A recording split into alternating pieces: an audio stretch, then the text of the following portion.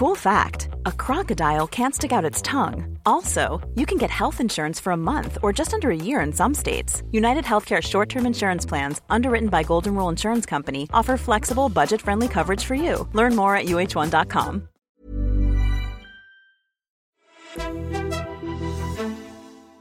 Har Sundhedsstyrelsens direktør ret i, at sundhedsvæsenet befinder sig i en af de alvorligste kriser i 30 år? Og er sundhedsreformen virkelig kun en lille prut i forhold til sundhedsvæsenets problemer? Det spørgsmål stiller jeg 3 indsigtsfulde gæster i dag i Politisk Stuegang. Vi går status på den politiske sæson og snart 10 års reformsnak. Vi skal også tale om brugen af politisk tryllestøv i sundhedspolitikken og alvorlige uenigheder internt i regionerne, der nu er kommet til åbent skue. Og så fortsætter vi vores føljeton om Region Sjællands problemer. Der er i dag massiv kritik af Region Hovedstaden og regionerne generelt for ikke at hjælpe hinanden. Mit navn det er Ole Toft, og jeg er sundhedspolitisk analytiker på Altinget. Så vil jeg gerne byde velkommen til dagens gæster, og med os i dag der har vi Jakob Kjeldberg, som er professor i sundhedsøkonomi hos VIVE. Tak fordi du kom, Jakob. Selv tak. Altid en fornøjelse. Nu er sundhedsreform jo en realitet, Jakob. Inden den blev fremlagt, så spurgte jeg dig, jamen altså, hvad er det egentlig, regeringen skal gøre? Altså KL og regioner, de er enige om de der sundhedsklynger, og der er også flertal for nærhospitalerne, og der er sådan lidt lagt op til, at Sundhedsstyrelsen og regioner og kommuner, de finder ud af lidt hen ad vejen, hvad der skal være i den, og der er jo ingen mennesker i universet, der er imod, at der skal være en kvalitetsplan. Så hvad er det egentlig, regeringen skal gøre? Og så sagde du, at regeringen skulle drysse tryllestøv ud over reformen. Altså for at få den til at leve og blive implementeret. Er der kommet tryllestøv i dansk sundhedspolitik, Jacob? Nej, det er der ikke. Hvis man er lidt hård, så kan man sige, at der har været lidt grus, og så må vi så se, hvor meget det kommer til at virke. Men der er jo et eller andet, hvor alle de her visioner, som jo sådan set er gode nok, og strukturer, som på sin vis også er okay, hvordan man faktisk får det til at virke, det står faktisk stadig uklart. Godt. Vi går i dybden med forligsteksten på reformen lidt senere. Og velkommen til dig, Mads Koch Hansen, speciallæge anæstesi, tidligere formand for Lægeforeningen. Godt, du kunne komme. Tak fordi jeg måtte.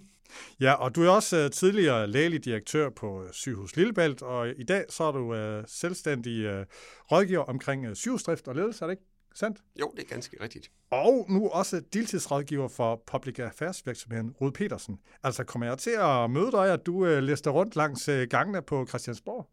Ikke som rådgiver eller pusher for særlige idéer, men jeg har selvfølgelig en indsigt omkring, hvor beslutninger bliver truffet, og det er den, I gerne vil trække på. Aha, godt.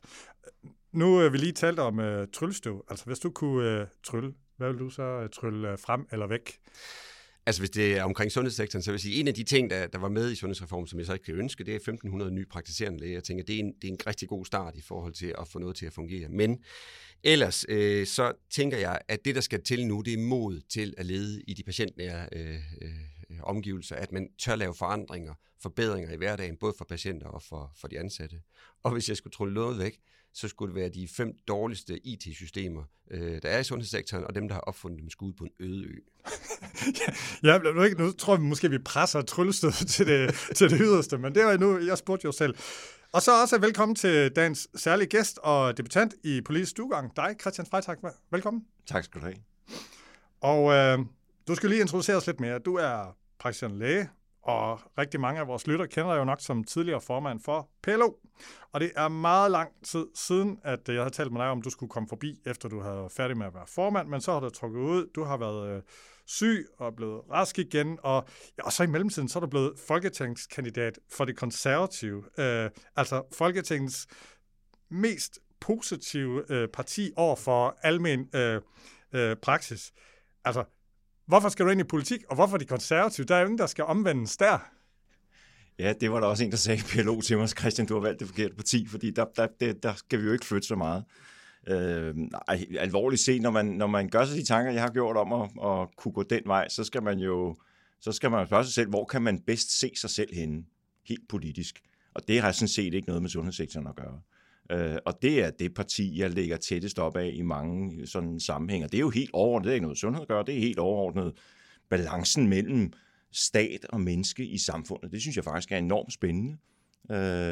Og der kan jeg se mig selv i de konservative. Og hvis vi så går ned i det mere konkrete, så synes jeg ikke, at der er nogen, der er heldige derinde. Men jeg synes, det er et parti, der arbejder på at have noget omtanke og gøre tingene lidt grundigere tænksom, inden man melder ud om, at nu løser vi alle verdens problemer. Og jeg vil have svært ved at se mig selv i parti, uanset farve, som melder ud, at nu med denne her plan, apropos sundhedsreformen, så løser vi nu sundhedsvæsenets udfordringer. Og man er selvfølgelig aldrig 100% enig med alt, og jeg kunne godt komme på alle mulige ting, hvor jeg tænker, hvad er du også enig i det omkring driftet af sundhedsvæsenet? Men lad os springe det over. Måske skulle vi lige høre sådan noget med sundhedsforsikringer. Når jeg taler med praktiserende læger, hvis der er noget, der er træt af, så er det at skulle håndtere folks sundhedsforsikringer. Og nu skal du jo stille op for et parti, der er meget glad for sundhedsforsikringer. Er det noget, hvor du vil prøve at påvirke, kan man sige, holdningen i partiet? Hvis jeg kan. Der er ikke nogen tvivl om, at som du selv siger, det irriterer os ret meget, de her sundhedsforsikringer. Ikke fordi vi er imod princippet om sundhedsforsikringer, fordi folk har jo lov til at tegne de forsikringer, de vil, og bruge dem.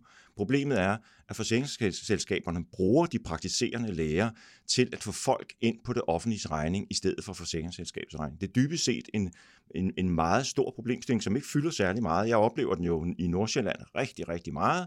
Altså, hej Christian, jeg skal lige have en henvisning til en MR-scanning. Jeg har været inde hos en læge på et fint sygehus, og han siger, at jeg bare lige skal bede min praktiserende læge om en MR-scanning. Og jeg ved jo godt, hvorfor sygehuset siger sådan. Det er jo fordi, hvis jeg laver henvisningen, så er det pludselig det offentlige, der betaler, og ikke forsikringen. Og det er jo selvfølgelig noget, der irriterer os, fordi vi tænker, at det er altså lidt at omgå systemet. Ja.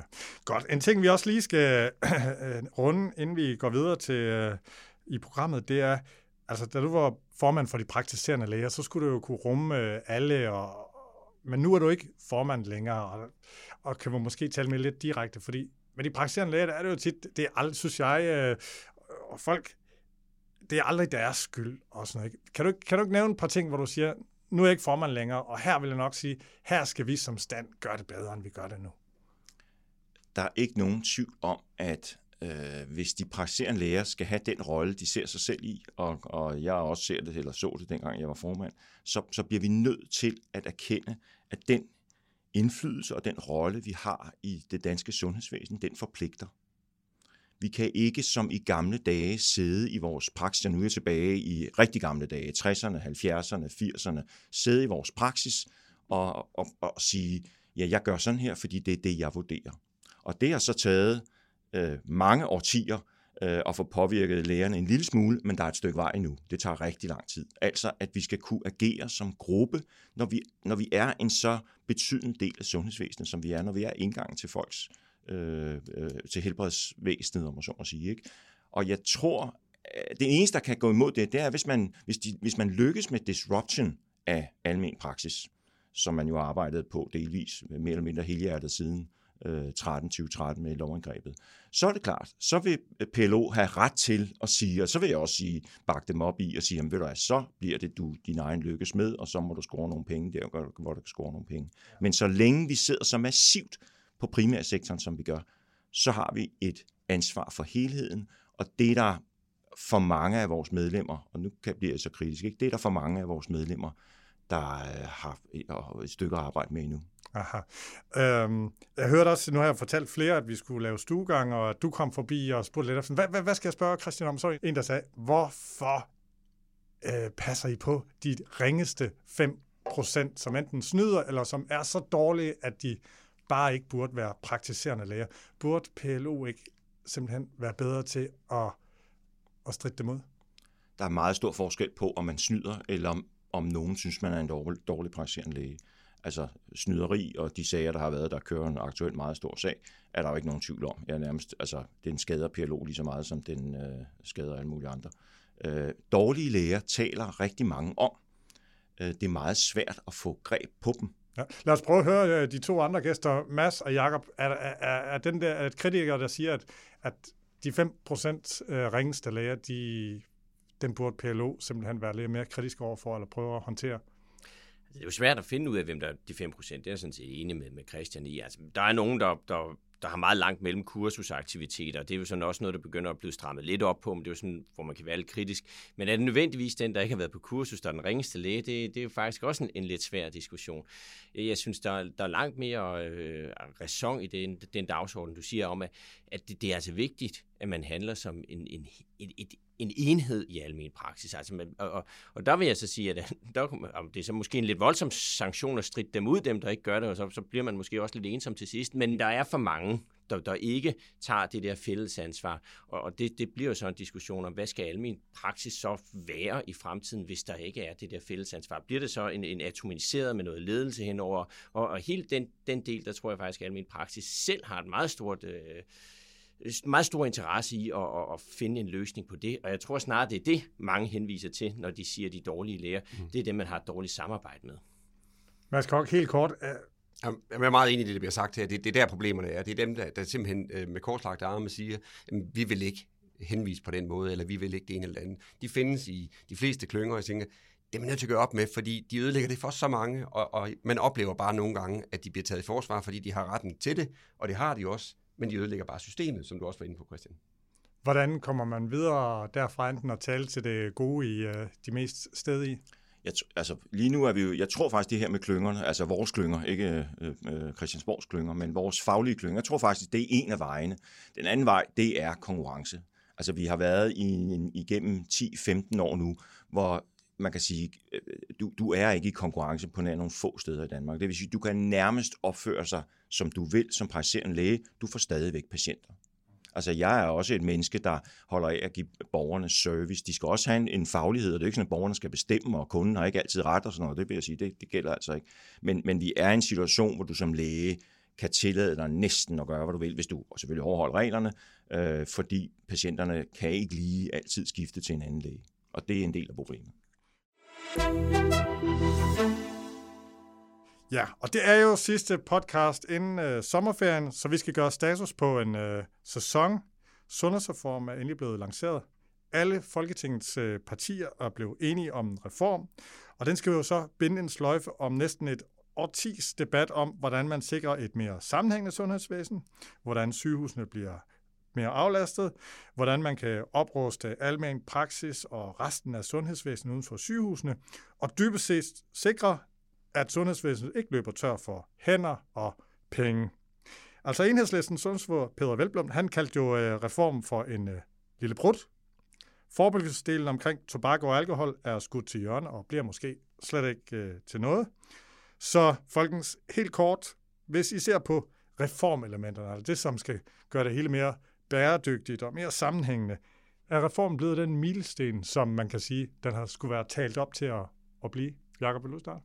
Det er den ikke. Altså, kan man sige, det er bedre at være en lille brud end en stor lort, men et eller andet sted, så havde man jo brug for nogle løsninger, og de ting, der sådan struktureres, har vi jo altså elementer af allerede i forvejen, som man kunne have sat strøm til på andre måder, hvis det var vildt. Jeg synes, det er fint, det her med visionen om at udbygge almen praksis. Det er bare ikke første gang, vi har haft sådan en vision. Det vi skal huske på, og et eller andet, altså det er meget let at skrive 1.500 flere, men hvordan får man så faktisk 1.500 flere? Hvordan får man dem til at være de steder, hvor man har brug for dem, og levere de ydelser, der skal til? Alt det mangler jo, så at sige. Så der er nogle glimrende hensigtserklæringer, men sådan det konkrete, når man ser på, hvad kommer der faktisk til at ske, og kan man tro på det, så at sige, altså så synes jeg, der er store huller. Mads, hvad med dig? Altså, jeg er rigtig glad for, at reformen er kommet. Jeg hører ikke, du siger andet, men og det er selvfølgelig ikke der, hvor vi så har løst alle verdens problemer. Det er vigtigt i mine øjne, det er, at der er en politisk ambition om at have fokus på primærsektoren. Det har man stort set negligeret i 20 år, hvor alt fokus har været på de somatiske sygehuse. Og der er helt vildt meget brug for, at vi skifter fokus derhen, hvor vi kan løse problemerne for de penge, vi har. For der kommer ikke flere penge, sådan helt grundlæggende. Politiske visioner har også den værdi, at de skaber måske også troen på noget. Hvis jeg var ung medicinstuderende og overvejede at gå i praksis og kunne se det bliver værre og værre, så vælger man måske noget andet. Men kan man se, at her bliver virkelig brug for alle gode kræfter, så er det en oplagt vej at gå. Og der er mange medicinstuderende, som gerne vil i almen praksis. Så det signal, der ligger i det her, er enormt vigtigt. Og det må politikerne aldrig se væk fra, signalerne i det. Og så tænker jeg, at de konkrete problemer, de skal ikke løses på Christiansborg. De skal løses i samarbejde mellem de aktører, der er i forvejen, i forhold til at få det til at fungere. Så er jeg faktisk også glad for, at vi ikke får detaljerede planer, for så vil de ikke fungere i halvdelen af landet. Vi er jo utålmodige journalister. Når vi får en forligstekst eller et udspil, så vil vi jo gerne have det så konkret som muligt og alt muligt. Så faktisk, så synes du, at detaljeringsgraden er ok, eller hvad? Ja, altså hvis det følges op. Selvfølgelig ikke, hvis man bare lader stå til. Men nu har jeg også været på folkemøder, og jeg har hørt en del debatter, hvor både KL og danske regioner har været repræsenteret. Og det er virkelig anderledes tale end for 3-4 år siden, hvor de var meget i krig, så er de virkelig ved at omklamre hinanden om at få løst det her. Det synes jeg er fantastisk godt. De praktiserende læger spiller ind og så videre. Jeg ser nogle gode tendenser i det, men ja, verdens problemer er ikke løst. Christian, du er jo praktiserende læge, og allerede da du var formand, der talte du om, jamen altså, hvis det primære sundhedsvæsen skal lykkes, og vi skal have flere praktiserende læger, som man alle gerne vil have, jamen så er den her reform vigtig. Giver den her optimisme hos de praktiserende læger? Altså, vi kommer jo ikke udenom, at afsnittet om almen praksis er vi jo glade for. Vi kunne næsten selv have skrevet det. Men at kalde det her en reform, vil jeg sige, det går ikke. Altså, fordi så tror vi jo, at vi er i gang med at lave en omkalfatring af sundhedsvæsenet. Jeg tænker, da jeg så en reform, hvis en reform skal være en reform, så skal den jo gøre nogen nervøse. Altså, så skal den jo udfordre noget bestående, hvor der er rigtig mange rundt omkring i sundhedsvæsenet, som siger, tak skal du have. Nu bliver jeg sat på prøve. Gud ved, om jeg kan, om min organisation, og min enhed, og mine medlemmer kan klare det her. Og det er der altså ikke meget af. Det kan jeg ikke se. Fordi det helt nye omkring sundhedsklynger, som vi kommer til, de får så få penge, så alle er jo godt klar over, at det bliver nogen, der taler sammen, og så må vi se, hvad der sker. Det bliver man jo ikke rigtig troet af, når budgetterne ikke bliver omlagt, hvis jeg skal stille det lidt på kant. En ting, som reformen, synes jeg, tager meget, meget lidt hensyn til, det synes jeg er det mest skuffende, det er de ældre og de psykisk syge. Altså det er der meget, meget lidt om. Ja. Og der vil jo så og det er der, de to største problemer ligger i sundhedsvæsenet i dag, vil jeg våge at påstå. Det er hos den her meget store population af ældre, der har mange sygdomme, og så er det hos vores især psykiatrisk, ikke kun psykisk, men psykisk syge mennesker. Og det holder den så pænt væk fra. Men det med 10-årsplanen, forstår du det modargument med at sige, at altså 10-årsplanen, den laver vi særskilt? Altså, ikke før jeg har set 10-årsplanen. Nej.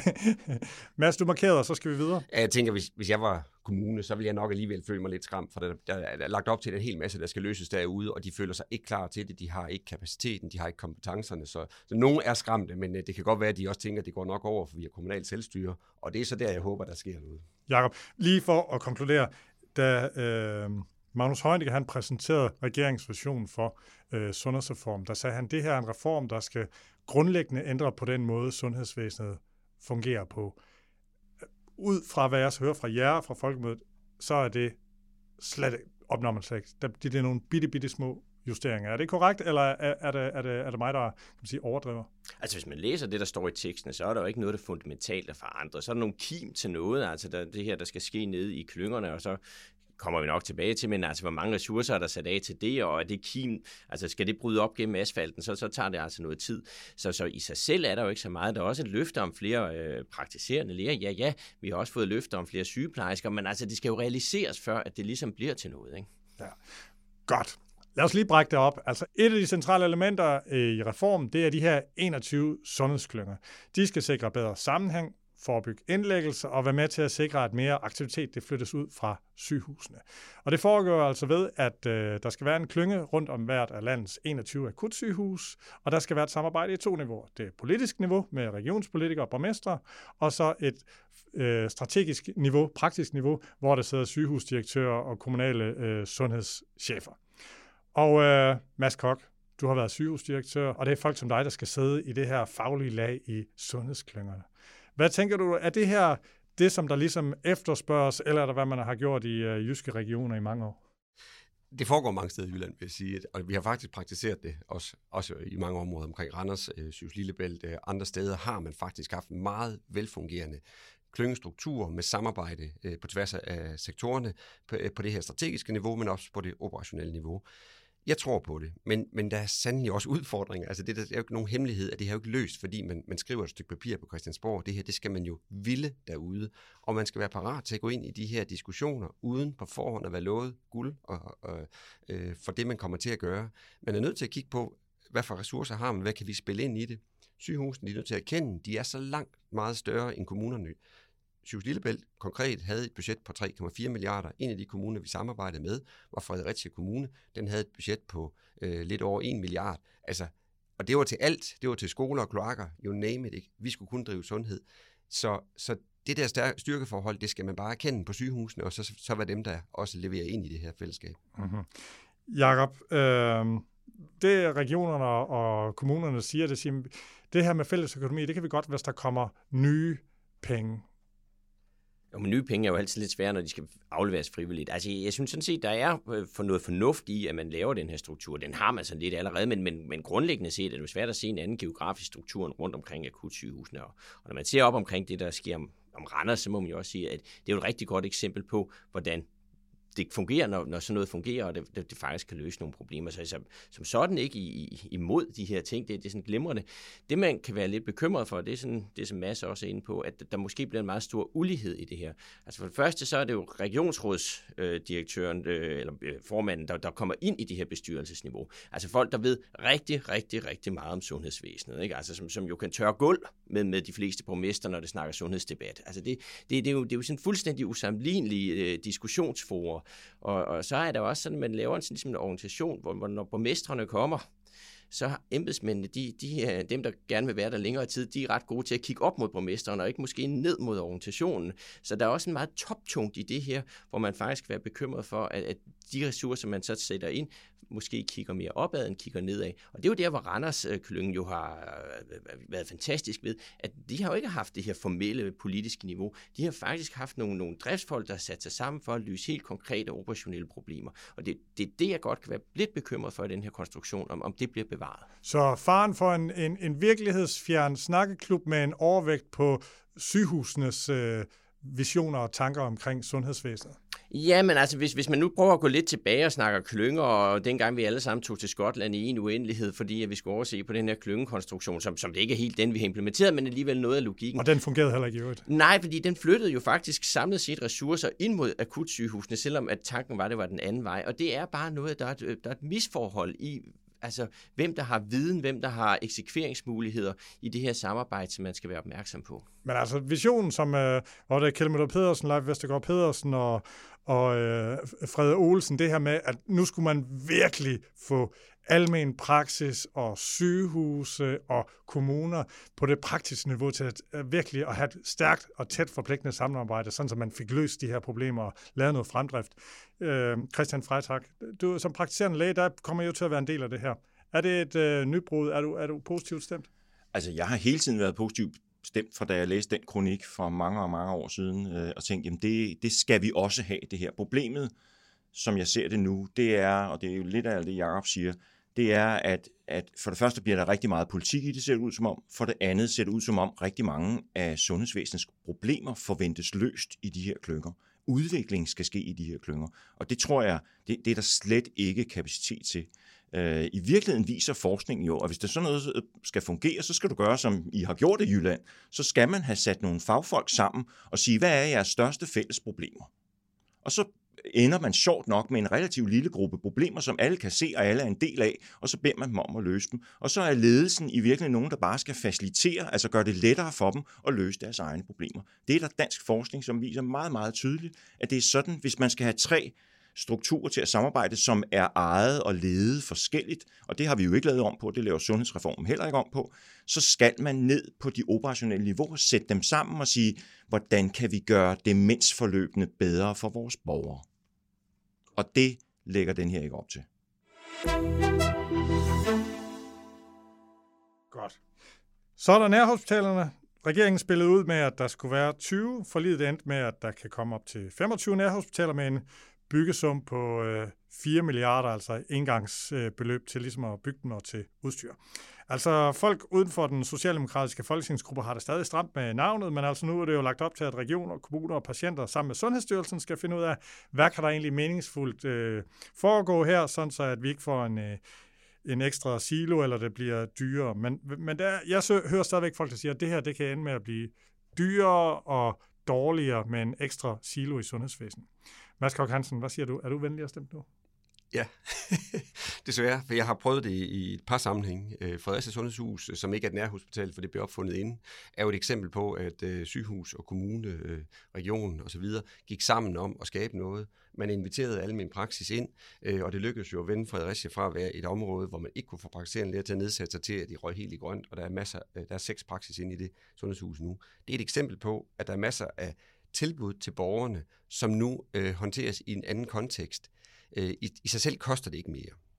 Jeg har været med til at lave et udviklingsprojekt oppe i Hobro, Mariager Fjord Kommune, imellem kommune og region, hvor man på tilsvarende vis samler de folk, der i forvejen arbejder med psykiatri, sundhed, forebyggelse, i en kontekst, hvor det er bygget til formålet, og hvor der er samarbejde som fællesnævner. Det kan give kæmpe god mening, og det bliver billigere og bedre, men det kommer ikke af sig selv. Der skal være noget, der driver det. Der skal være nogen, der ønsker det her, og så skal man have mod til også at gå de der veje. Jakob, på folkemødet, der mødte jeg faktisk nogen, der sagde, de tvivler på, at man får bygget alle 25, fordi nogle regioner vil betakke sig og sige, vil du høre, udviklingen går så hurtigt. Enten så skal folk på sygehuset, de skal behandles på plejehjem, eller derhjemme. Vi skal ikke til at have det her, det er fint med de sundhedshus, vi har i dag, dem opgraderer vi lidt, men vi skal ikke have flere matrikler. Hvad tænker du om det? Altså, når der er penge i en pulje, og man kan klippe en snor, så er der en tendens til, at de skal nok blive søgt og skal nok blive bygget. Det er jeg simpelthen ikke så bekymret for. Ja. Men hvis sundhedsministeren ringede til dig, så Jakob, 20 eller 25? Det er jo altså et eller andet sted, der er et politisk spørgsmål, det her. Fordi hvad er det, de skal løse? Man kan jo håbe på, at de løser alt det, som Mads snakker om. Og det er sikkert også nogle steder, det kan lade sig gøre, når man har viljen og interessen og nedefra, det spiger op. Men der er jo et grundproblem i vores sundhedsvæsen, vi har det der, jeg kalder det der flekstrafikproblem. Altså der er simpelthen nogle folk, der bor relativt langt fra sygehusene. Ikke i Canada-forståelse af langt til et sygehus, men alligevel, at når vi nu har centraliseret så meget af vores behandling og en hel masse ambulante besøg, der bliver flere og flere inde på akutsygehusene, det kunne man så ønske sig, at almen praksis var anderledes engageret i nogle af de ting, men når det nu er sådan, at vi ligger og kører så mange patienter ind til sygehusene, så er der altså nogle borgere, der har rigtig langt og får rigtig, rigtig langt, og derfor holder de op med at gå til deres kontroller, og det giver en masse problemer. Så er der brug for, at vi styrker noget nært? Ja, det er der faktisk. Så skal det bare styrkes nært på en måde, der giver mening. Og der kan man selvfølgelig sige 1-1 at flytte ambulante besøg ud til Nakskov, eller hvor det nu skal være. Det giver jo mere omkostninger. Sådan er det jo. Men hvis man kan ligesom samskabe et eller andet, hvor man kan bygge almen praksis op, hvor man kan få kommunen ind og så videre, jamen så kan det sådan set godt give mening. Så det handler jo altså meget om, hvordan det bliver eksekveret i praksis. Praktiserende læger og nærhospitaler, det er jo også en drøm om at få dem ind der, og før den her reform, der har skiftende regeringer jo haft, jeg tror det var en pulje, var det 3 milliarder, som der tog årvis at komme af med. Jeg tror ikke engang, de har fået brugt alle pengene. Altså, praktiserende læger og nærhospitaler, er det et dyr, der ikke skal krydses? Nej, jeg tror ikke, der er nogen, der har noget imod nogle lokaler, som sikkert er indrettet godt til, at man kan have en praksis der. Det er jo bare ikke lavet til praktiserende læger. Vi har 2.000 klinikker strøget rundt omkring i hele landet, og det skal 20 eller 25 nærhospitaler jo ikke samle. Altså, så har vi jo fuldstændig misforstået, hvad almen praksis er. Så selvfølgelig kan de klinikker, der bor et sted, hvor der så bliver lagt et nærhospital, flytte derind, fordi der kan være nogle fordele ved at dele kantine eller noget andet, og det er fint nok. Men grundlæggende så er problemet med nærhospitalerne, at man har ikke startet med at spørge sig selv, hvad har vi behov for? Man har startet med at sige, vi vil have noget, vi kalder nærhospitaler, fordi det lyder godt. Er I enige i det, at man har fundet på en ting, og så må vi bagefter finde ud af, hvordan den kan gøre gavn i sundhedsvæsenet? Jamen, der kan jeg godt hælde til at være fuldstændig enig med Christian i det her tilfælde. Altså, der er noget, der hedder reverse engineering, men det er det jo ikke engang. Hvad kalder man det? I sidste valgperiode fik vi nær politistationer og så videre. Ikke? Altså, så der er jo lidt af det der i det. Det er der jo også. Og ordet er håbløst. Jeg tænker, princippet om at lave noget nært sundhed og samle nogle af de instanser, det er jo fint nok, men ja. Men altså, så I positivt indstillet, måden det er blevet, kan man sige, etableret på, var måske lidt, men det skal måske nok ende. Men Ole Mads, så skal man kalde det, hvad det er. Så skal man sige, at det her er udskudte ambulatorier, eller fremskudte ambulatorier, fordi det er det er.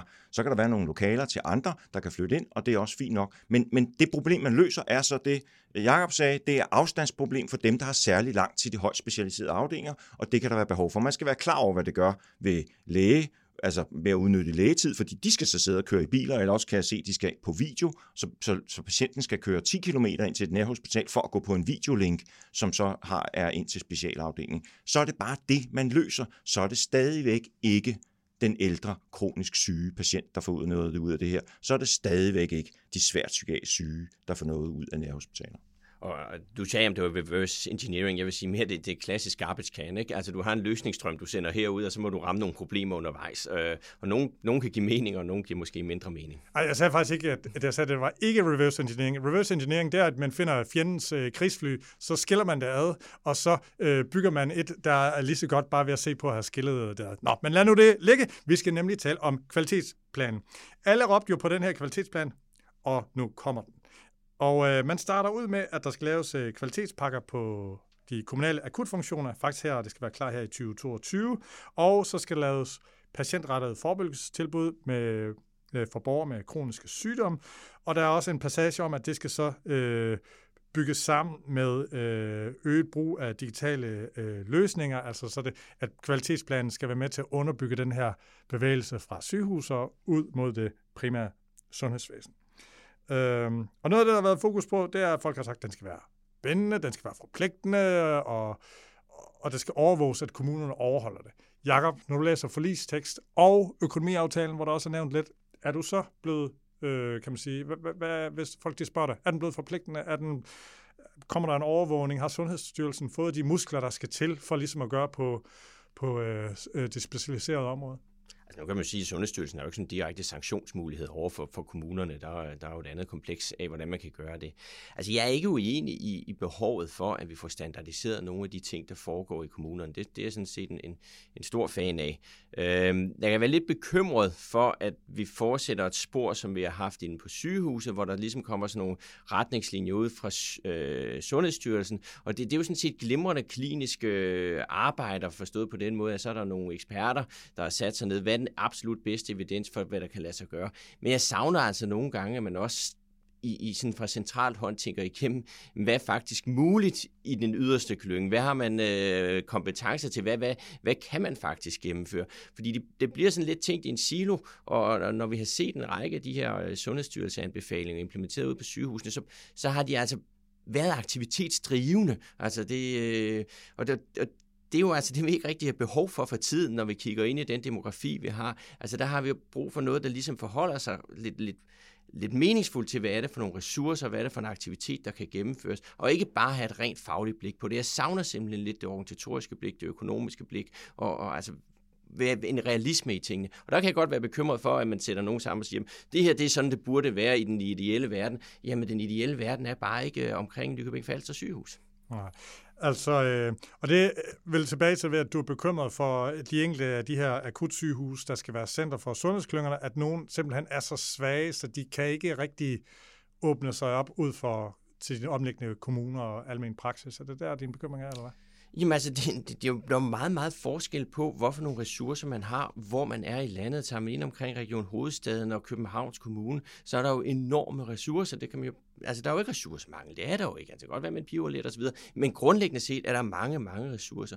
Når du kommer ud til Nykøbing Falster eller Holbæk eller Nordjyllands forskellige steder, så kan du sige, at du ikke ressourcer nødvendigvis som penge. Det kan da også godt være, at det mangler, men der er jo ikke personale. Der er simpelthen meget, meget forskellige vilkår for sygehusdrift og kommunal drift på sundhedsområdet i det her land. Og det er ligesom, vi lader som om, det ikke eksisterer, fordi vi har en vision om, at det burde være lige. Men det er ikke lige. Vi har allerede i dag meget store forskel, og det tror jeg, man bare bliver nødt til at erkende, i stedet for, at man ligesom siger, at nu skal alle kunne springe 2,80 meter, og så siger man, jamen, der er bare nogen, der er rigtigt, der sidder i kørestol allerede, ikke?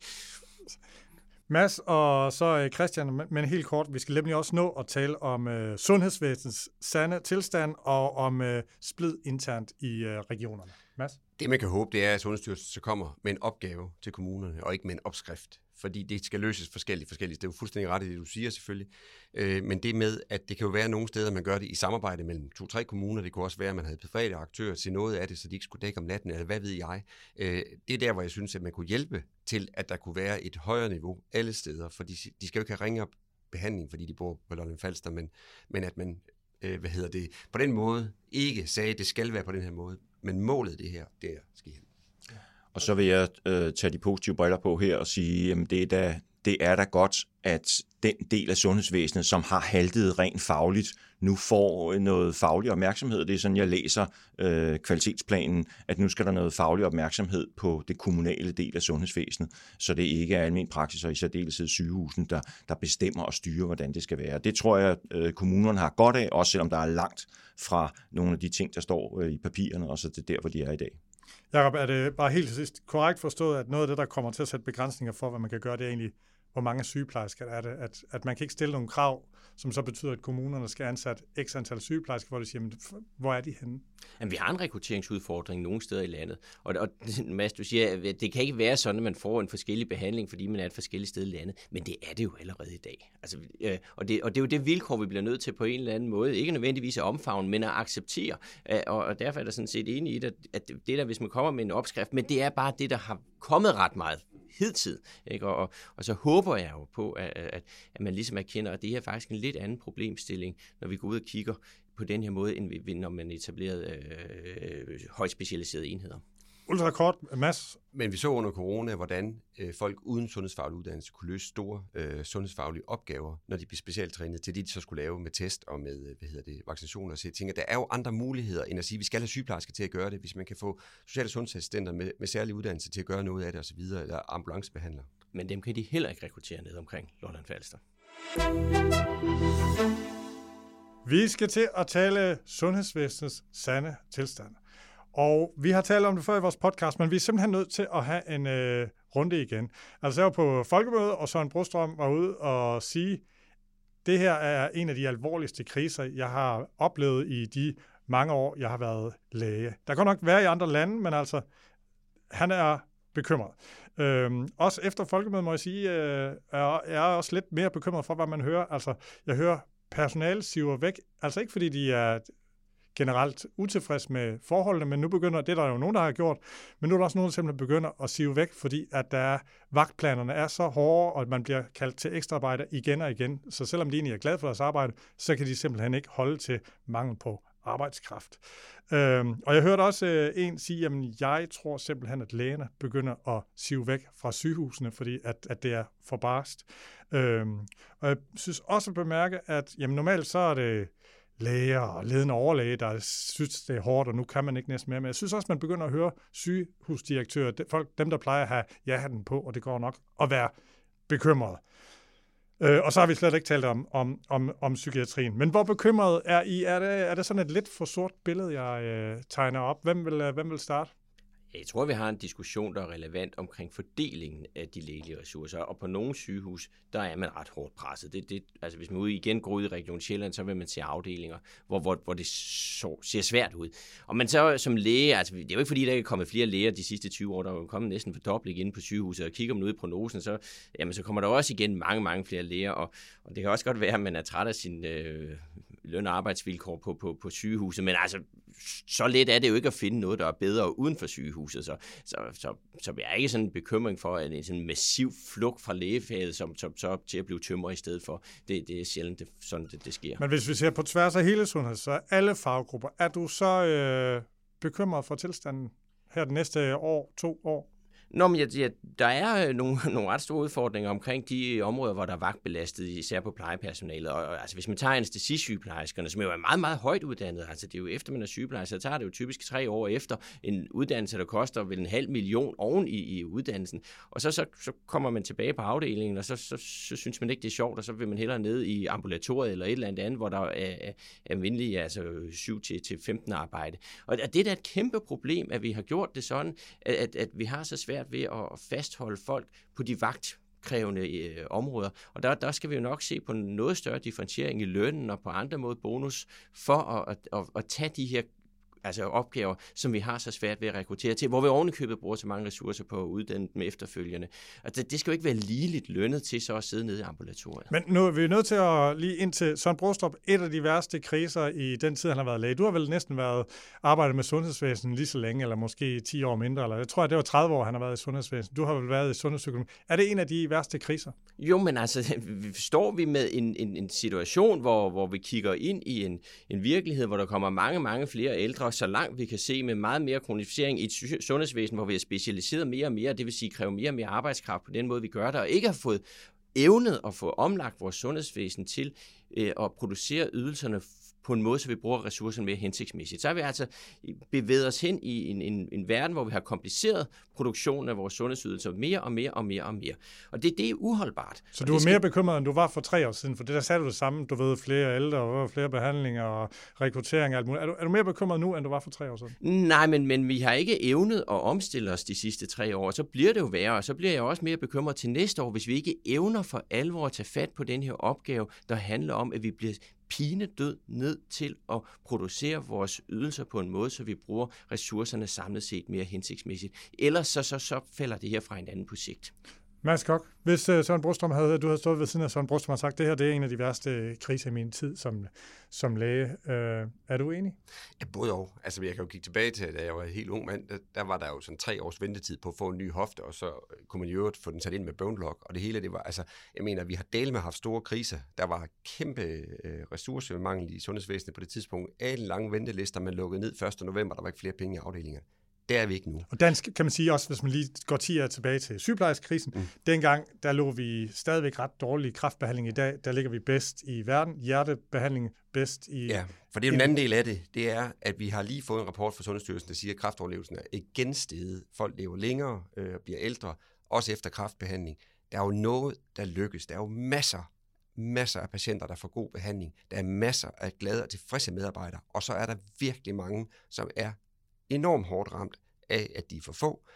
Post-corona, stress og træthed, dårlig ledelse, alt for meget dårlig IT, alt for meget nonsens, hvor der ikke bliver taget hånd om det, der er problemerne, men man kommer med fine slogans eller ting, man skal til at gøre, uden relation til de problemer, de står i hverdagen.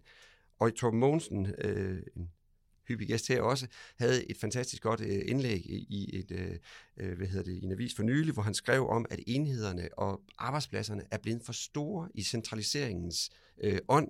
Så har vi fået arbejdspladser med 100 læger, og man er altså ikke noget, eller 300 sygeplejersker, og det er man ikke en del af noget. Det er et kæmpe problem, at de ikke ved, at man har børn, og hvad de hedder, og hvornår de bliver studenter, fordi man ikke snakker sammen.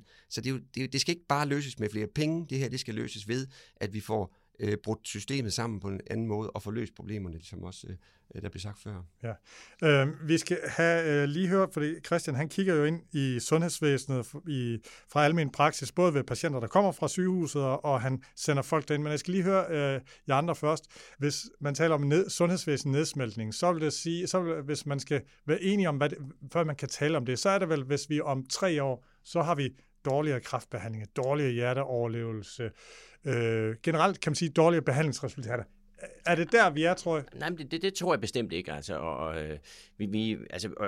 vi skal anerkende, at det sundhedsvæsen, vi står med samlet set, når vi kigger på et hvert meningsfuldt outcome, er i en helt anden tilstand, end det var i 80'erne. Altså det er det bare. Det er blevet meget, meget bedre. Det er også blevet meget, meget dyrere. Men det er blevet rigtig godt på de punkter. Når nedsmeltningen, så handler det i min bog mere om, at hvis det er sådan om 3 eller 5 år, at det der med at have en supplerende privatforsikring i dag, det er sådan lidt nice to have. Hvis det bliver sådan mere noget need to have, så nærmer vi os noget nedsmeltning. Ja, og vi begynder vel at se, jeg kan ikke huske, hvem er der nævnt, men altså på det psykiatriske område, var det der jævnt? Hvor er der, at kan man sige, at de... Nå, men altså, hvis vi ser på inden for børnepsykiatrien, altså, så ser jeg et tegn på det, at det udvikler sig ligesom voksentandplejen. Altså noget, som det offentlige på sigt bliver meget lidt engageret i, fordi det er noget, der drives af privatforsikringen. Det skal ikke gå ret lang tid før, at det med den her udvikling, så er det, hvis du skal have udredt dit barn, så bliver det privatpraktiserende speciallæge. Det er der allerede, altså der er en stor afgang for det fag. Og det kan man jo selvfølgelig bare vælge at sige, nå ja, så er det jo sådan. Eller man kan jo også ligesom sige, at det synes vi faktisk er en rigtig skidt idé, men så skal der jo gøres noget. Og det er det her noget, som reform jo de facto handler om. Og lad os lige tale psykiatri. Jeg talte faktisk med en børnepsykiater om det her med afdrift fra faget. Og vedkommendes forklaring, og det er ikke sikkert, jeg har ikke fået den verificeret, siger, de kan simpelthen ikke holde ud, at de får lov at udrede for at overholde udredningers- og behandlingsgarantien, men så skubber man behandlingen og siger, at det er simpelthen ubærligt at sidde med, og jeg ved ikke, om det simpelthen er den rigtige udlægning, men det var i hvert fald vedkommendes forklaring på, hvorfor så mange flygter, og udover man har travlt. Men det er jo der, hvor tingene ikke giver mening. Og hvis tingene ikke giver mening for veluddannede folk, så gider de ikke være en del af det. De gider ikke komme og være til grin for deres egen penge, om man så må sige. Så finder man et sted, hvor det giver rigtig god mening. Det kunne være i en privat praksis, hvor man ser, udreder og behandler og har hele forløbet. Og hvis man har været tæt på børnepsykiatrien, så vil man også vide, at det er jo ikke sådan, at man oplever det som et sted, hvor der er kæmpestor ressourcemangel, men de har godt nok svært ved at finde ud af, hvem skal have hvad, hvis du spørger mig. Der er sådan set tilbud nok, og man kan få det hele. Det er bare ikke det, man har brug for, når man kommer med et barn, som lider. Og der er simpelthen noget, der er glippet for dem i den der udvikling, og i deres faglighed vil jeg også tillade mig at sige, omkring hvordan man håndterer de patienter, de får henvist. Derudover så er der jo også en del, der ikke skal ind i den egentlige psykiatri, men hvor kommunerne skulle have musklerne til at løse det, og sætte tidligere ind i samarbejde med de praktiserende læger måske, at man kunne få det til at fungere på en anden måde. Så du siger, at psykiaterne skal altså også kigge indad, og så simpelthen blive enige om, okay, hvad gør vi med den her gruppe, den her gruppe og den her gruppe? Altså, det tror jeg ikke vil skade, hvis man bliver meget mere stringent på, hvordan udreder vi visse symptomer, og hvordan behandler vi osv. Og jeg siger ikke, der ikke er faglighed, men jeg siger, at man kunne nok godt stramme lidt på nogle af skoene. Christian, nu har du jo stået i lang tid, og du kigger ind i sundhedsvæsenet fra almen praksis. Hvis vi lige starter med, du får samme spørgsmål. Brostrøms udsagn om den værste krise i den tid, han har været læge. Er det at trække den for langt? En af de værste, det skal lige siges, en af de værste. Som jeg ser det, så er der også i de 20 år, jeg har været praktiserende læge, den største krise, måske især i virkeligheden på sygehusområdet, men den handler, jeg vil kalde den en stemningskrise, frem for en udelukkende antal hænder, eller stress, eller hvad vi skal kalde det. Det er der også, men der er, og det tror jeg faktisk, Brostrøm er klar over, at det er en kæmpe udfordring lige nu. Vi står også over for en sygeplejerske kommission, lønkommission, ligestilling, ikke? Og når den kommer ud, så der er en stemningskrise, både på lægesiden, på sygeplejerskesiden, formentlig også i andre faggrupper, hvor de ikke føler sig hørt, de føler ikke, at der er tillid til deres faglighed, fordi det hele er gået op i nogle meget systemer, der er gået enormt meget op i at kunne producere, og det er det, der er blevet belønnet, det er det, ledere er blevet belønnet for i sundhedsvæsenet, også i almen praksis for den sags skyld. Og det tror jeg, man står i nu, og nu begynder folk at skifte job til noget bedre, ikke ud af sundhedssektoren, for der er ikke så meget at hente, men bare det, at folk skifter job hele tiden, eller ud i vikarbyråer, eller tager kortvarige jobs, det skader sundhedsvæsenet, og det skader patienterne. Så det der, jeg ser den største krise, det er, at den der stemning, der burde være, som hedder, det er jo fantastisk erhverv, vi er i gang med at hjælpe andre mennesker til at få det bedre, og nogen kan vi hjælpe til at leve længere, end de gør, til et godt liv. Men det fylder ikke så meget som den der oplevelse af, at vi føler os kostet rundt, vi føler ikke, at vi har tid til at løse vores opgave ordentligt. Jeg læste et sted fra yngre læger, at de siger, at det er 25% af deres tid, der går med patientkontakt. Og nu har jeg været patient, som du sagde. Jeg har siddet og set det der, hvor folk står foran den der skærm inde i Region Hovedstaden, og I ved godt, hvad det er for en IT-system, jeg taler om. Og der står 2 højt uddannede, en læge og en sygeplejerske, og klør sig i håret for at finde ud af, hvordan kommer de videre i de der billeder, fordi det er låst, hvis de ikke klikker forskellige steder osv.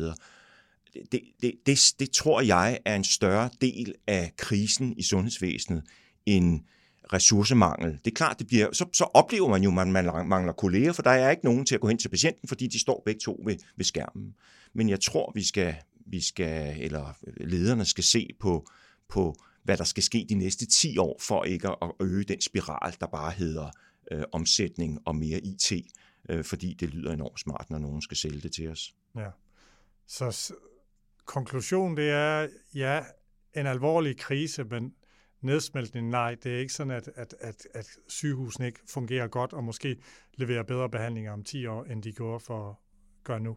Men der kan godt være nogle hjørner, der bliver eroderet lidt hurtigt. Altså men altså nu er sundhedsvæsenet jo en stor butik, så ligesom indlandsisen er en stor klump, så smelter det kun lidt i kanterne, ikke? Og det er jo ikke sådan, at vi står her og nu med en katastrofe. Altså der er jo sundhedsvæsenet altså ret robust, men derfor skal man jo være opmærksom på de her forandringer og prøve at se på, hvordan man adresserer dem. Og det du nævnte med øget privatisering, så man kan risikere at få en større ulighed med dem, der har nogle ekstra adgange, den kan blive accelereret.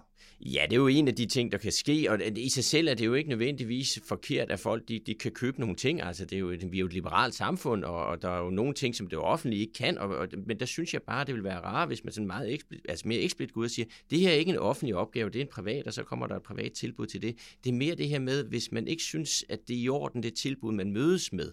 Så vi i førhen forsikringer for ventelister, ikke? Det er da ikke et stort problem i dag, men hvis vi kommer, men de er jo hurtige til at finde nye ting, man kan levere de her pensionsselskaber og forsikringsselskaber. Nu er det så psykiatri, altså adgang til det gennem dine forsikringer til dine børn, men altså også selv min egen pensionskasse har nu sådan, at nu kan jeg trykke på et eller andet sted, og så kan jeg komme til en praktiserende læge med det samme, fordi så slipper jeg for at vente. Altså, der er masser derude, der har en interesse i at sælge andre ydelser, hvis vi ikke kan levere. Det er i sig selv ikke problemet, men hvis det kommer ind og bliver nogle kerneydelser, så skal man være opmærksom. Så skal vi tale om uenighed mellem regionerne og geografisk ulighed. De 5 regioner, de plejer jo udadtil at fremstå ret samlet, men nu er der altså sprækker i enigheden. Formanden for Region Sjælland og Region Nordjylland, Mads Dugdal og Heino Knudsen, de skrev forleden en kronik i Jyllandsposten, hvor de argumenterer for, at de skal have flere penge end de andre regioner, fordi de er hårdere ramt. De har svært ved at skaffe arbejdskraft, de har mere syge borgere, lyder argumentation. Kronikken den kom søndagen i slutningen af folkemødet, men allerede under folkemødet, der var det talk of the town, når du mødte folk, at der var en kronik på vej. Hvis man har lyttet til politisk stuegangen de seneste år, så vil man have hørt stribevis af gæster sige, at Region Sjælland er i så alvorlige problemer, at den kræver en national indgriben. Lægeforeningens formand har sagt det, Leif Vestergaard Pedersen har sagt det, Jonathan Schloss og Jakob, du har jo også sagt, okay, de er simpelthen så ramt, der er simpelthen nødt til at ske et eller andet. Christian, vi venter lige med dig, fordi du stiller jo faktisk op på Region Sjælland, så vi skal lige fare med lempe, eller have det med, når du udtaler. Jakob, sådan en kronik, når den kommer, hvad tager du som udtryk for? Jamen, det er jo, selvom det selv er uskyldigt at skrive en kronik, så er det faktisk ret alvorligt det her, fordi Danske Regioner er jo en konsensusorganisation med 5 medlemmer, ikke? Og når 2 af de 5 medlemmer, hvilket der trods alt er en betragtelig andel, føler sig så lidt hørt og forstået i deres fællesforening, at de føler behov for ligesom at kommunikere eksternt, jamen så skal det da give mere end 1 panderynke inde i Danske Regioner. Mads, er du på den fløj, der siger, at altså Region Sjælland, de er, altså dengang vi beskrev det i efteråret, da vi havde regionsvalg, der lavede vi en podcast om Region Sjælland, og der var sådan ligesom konklusionen, jamen altså alle regionerne har udfordringer, men Region Sjælland, både de har meget syge befolkning, de har virkelig store rekrutteringsproblemer, og personalet, det bliver simpelthen suget ind i Region Hovedstaden. Kan også sige, at Heino Knudsen, formand for Region Sjælland, på folkemødet, der hørte jeg ham sige, jamen altså, når vi laver et Mercedes-tillæg for virkelig, altså sådan, det er sådan et eufemisme for et meget højt tillæg for at tiltrække læge, jamen så laver Region Hovedstaden et helikoptertillæg, og så er vi lige vidt. Altså de simpelthen gav udtryk for, at de føler, at de har ikke en chance, fordi Region Hovedstaden, de skruer op for lønnen, og de er mere attraktivt, at de bor i sig selv, altså i hovedstaden, der vil folk gerne bo og arbejde. Hvordan stiller du dig i forhold til det her nødråb, eller fra de 2? Jeg er enig med Jakob, det er jo ekstremt alvorligt, og det er på sin plads, fordi der er simpelthen ikke en ordentlig tagen sig af mindretallet i danske regioner her. Og især Region Hovedstaden har et kæmpe ansvar, men det gælder jo sådan set også Midtjylland i forhold til den nordlige region, og Syddanmark i forhold til at være en del af et fællesskab.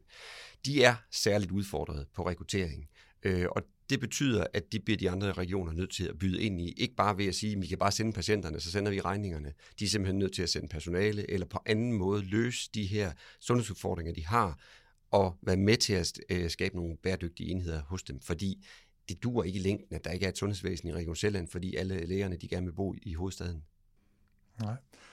Jakob, sidst da vi talte om det, eller der tror jeg foreslået, er det sådan en personaleunion, eller hvad er vejen frem? Udover, altså jo, Folketinget, de kan sige, okay, så får I 100 millioner, eller 200, eller hvad tænker du er en løsning? Jamen, altså, penge gør ting lettere, men løser ikke problemerne i sig selv. Så vi har jo noget med, at vi bliver nødt til at sige, hvordan tager vi et fælles ansvar for det her på hele Sjælland, så at sige, ikke? Altså både hovedstaden og Region Sjælland.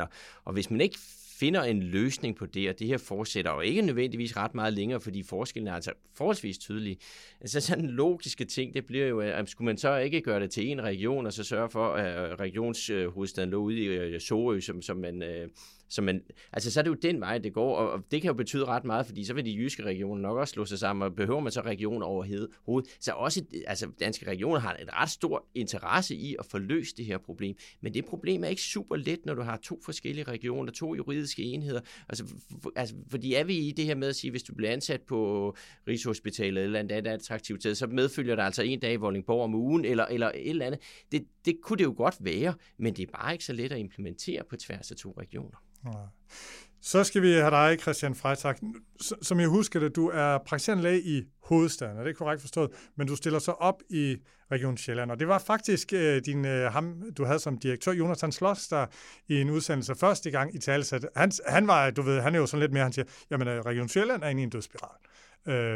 Hvor står du hen? Ja, altså heldigvis så kan jeg huske, og der var vidner til stede i 2019, der havde et møde med Heunicke inde i ministeriet, så sagde jeg tror, efter at have været rundt og se på regionerne, og det var jo selvfølgelig med udgangspunkt i praktiserende læge, jeg tror på et tidspunkt, der bliver brug for en Region Sjælland-pakke, hvis det her, det skal gå. Og det var før jeg havde tanker eller anede, at jeg skulle i Folketinget, slet ikke eller stille op til det, og slet ikke for Region Sjælland. Der er ikke nogen tvivl om, at på en eller anden måde skal Region Sjælland have hjælp. Det, der vil være tragisk i virkeligheden, det er, hvis det er staten, der går ind og hjælper, fordi det er lidt en underminering og desavouering af danske regioner. Jeg har jo også talt åbent om, at jeg synes, at danske regioner er for svag. Jeg synes, de 5 stærke regioner er for stærke, altså hver for sig, og jeg synes, at danske regioner som organisation er for svag i det, de vil med sundhedsvæsenet. Netop fordi de ikke kan gå ind og sige, vi kan ikke bare bestå af 5 regionsmænd eller formænd, som så internt skal finde ud af, hvad skal der gøres, fordi så bliver det de 3 store regioner, der lægger linjen. Men der er ikke nogen tvivl om, at der er nogle problemer i den region. De er lidt mindre i Region Nord, men de er der også, altså os, der bor i Region Hovedstaden, vi har ikke begreb om, hvor svære problemer de har på især selvfølgelig rekrutteringsområdet, men det smitter jo ind på alt. Det smitter ind på fagligheden. Ja. Jakob, bare lige for at få på plads, sådan som jeg husker, da vi gennemgik alle 5 regionerne, din konklusion var, jamen altså, Region Sjælland, og så de andre regioner. Region Nordjylland er også presset, men de er faktisk inde i en bedre periode end eller sådan. Du er mere optimistisk på Region Nords vegne, end på Region Sjællands vegne, på grund af, at Region Hovedstaden er den her magnet. Er det korrekt forstået? Jo, altså man mangler en modpol ude i Region Sjælland. Der er jo ikke nogen sådan centerby. Altså man har Aalborg i Region Nord med en stor tiltrækning af unge og mere uddannelse osv. osv. Det mangler jo simpelthen ude i Region Sjælland. Der er jo ikke. Altså, der er sygehuset nede i Køge, og det er på sådan set mange måder en succes, men jo ikke at sammenligne med de andre universitetssygehus, hvis vi også skal være ærlige, ikke? Altså, der er svært at se, hvad skal redde Region Sjælland, med mindre at der bliver taget et meget større ansvar inden for Region Hovedstaden. Mads, er du optimistisk? Nej, det er faktisk ikke, fordi det vil jo betyde, at Region Hovedstaden skulle erkende, at de har 10-20% flere speciallæger per indbygger i gennemsnit, end man har i de øvrige regioner, og de skulle sige, det vil vi ikke have fremover, og så lade være med at ansætte dem. Men det kommer ikke til at ske, fordi det tror jeg heller ikke, de kan komme afsted med. Men det vil betyde, at de folk, der så ikke havde et arbejde, de vil jo nok søge lidt længere væk for at få det. Det vil gavne rigtig meget for borgerne i Region Sjælland. Men der skal jo tages et politisk medansvar her også. Det betyder, at regionsrådet skal jo sådan set på banen og sige, at vi er nødt til at gøre det på en anden måde. Og man kan jo lidt karikeret sige, at de har simpelthen for mange penge i Region Hovedstaden til, det her bliver løst. Og man må også sige, at de enkelte regioner er altså sig selv nærmest. Altså man kan godt sådan snakke filosofisk om, at man skulle hjælpe hinanden, men altså realistisk set, så må man sige, at man er sig selv nærmest i regionsrådene. Men er Region Hovedstaden, hjælper det ikke Region Sjælland med kræftbehandling og sådan noget? Jo, men de sender da også en regning. Det er jo meget af det, er jo højt specialiseret behandling. Det er jo der, hvor det virkelig koster. Og der er bare at betale ved kasse 1. Så der er ingen broder- og familierabat der? Ikke meget bekendt. Altså eksemplet, jeg ved godt, vi skal ikke tale 1813, og det er sådan set ikke som 1813 case, vi skal tale om, men det, der skete dengang, det var jo, at man opslog, da man lavede 1813, sagde man, at vores børn skal ses af pædiater. Og så opslog man et utal af børnelægestillinger på de københavnske sygehuse, for så de kunne betjene børnene i stedet for lægevagten. Og hvor kom de fra? Jamen, det var pludselig dem, der boede ude i Region Sjælland og boede i Region Hovedstaden, som sagde, fint, nu får jeg kortere til mit arbejde. Helt banalt. Og det tror jeg ikke. Jeg hørte ikke, at Region Hovedstaden havde problemer med at suge alle deres, eller en stor del af deres børn der til. Påstanden er jo også, at Hvidovre Hospital har hævet lønningerne til jordmøderne, og at det så er en af grundene til krisen i Region Sjællands føde. Og jeg ved ikke, om det er sandt, om det er også en postulat, I har hørt. Jamen, der er også masser, der er derude. Altså, løn er en ting. Det er bare, og det kan man jo så undre sig over, fordi der er jo sådan set rigtig dejligt ude i Region Sjælland rigtig mange steder, men rigtig mange vil bare gerne bo inde omkring København. Og det vil sige, når du har uddannelse og længere uddannelse, så klumper vi os sammen derinde, og så er der en anden befolkningsdemografi i Region Sjælland, en anden sygelighed og en anden sammensætning af folk, der bor derude. Og så er der et misforhold, og så bliver man jo nødt til for en eller anden måde at flytte de sundhedsressourcer virtuelt, eller via en bil, eller flytte patienterne. Det er jo det, der sker. Men til sidst så folkes jo hele Region Sjælland for personale, hvis man bare trækker dem ind til hovedstaden. Godt. Og inden jeg lige siger farvel til gæsterne, fordi vi når ikke mere, så vil jeg sige, at vi optager igen 10. august, hvor vi har Søren Brostrøm og Sissel Winge på besøg, og hvor vi skal tale om sundhedsvæsenet til krise, og ja, måske også lidt mere løsningerne på dem. Søren, han er jo blevet formand for Robusthedskommissionen, og ja, hvad der nu ellers er sket i løbet af sommeren. Men Jakob Kjeldberg, tak fordi du kom. Velbekomme. Og Christian Freitag, tak fordi du kom. Tak selv. Og Mads Koch Hansen, tak fordi du kom. Tak fordi I måtte.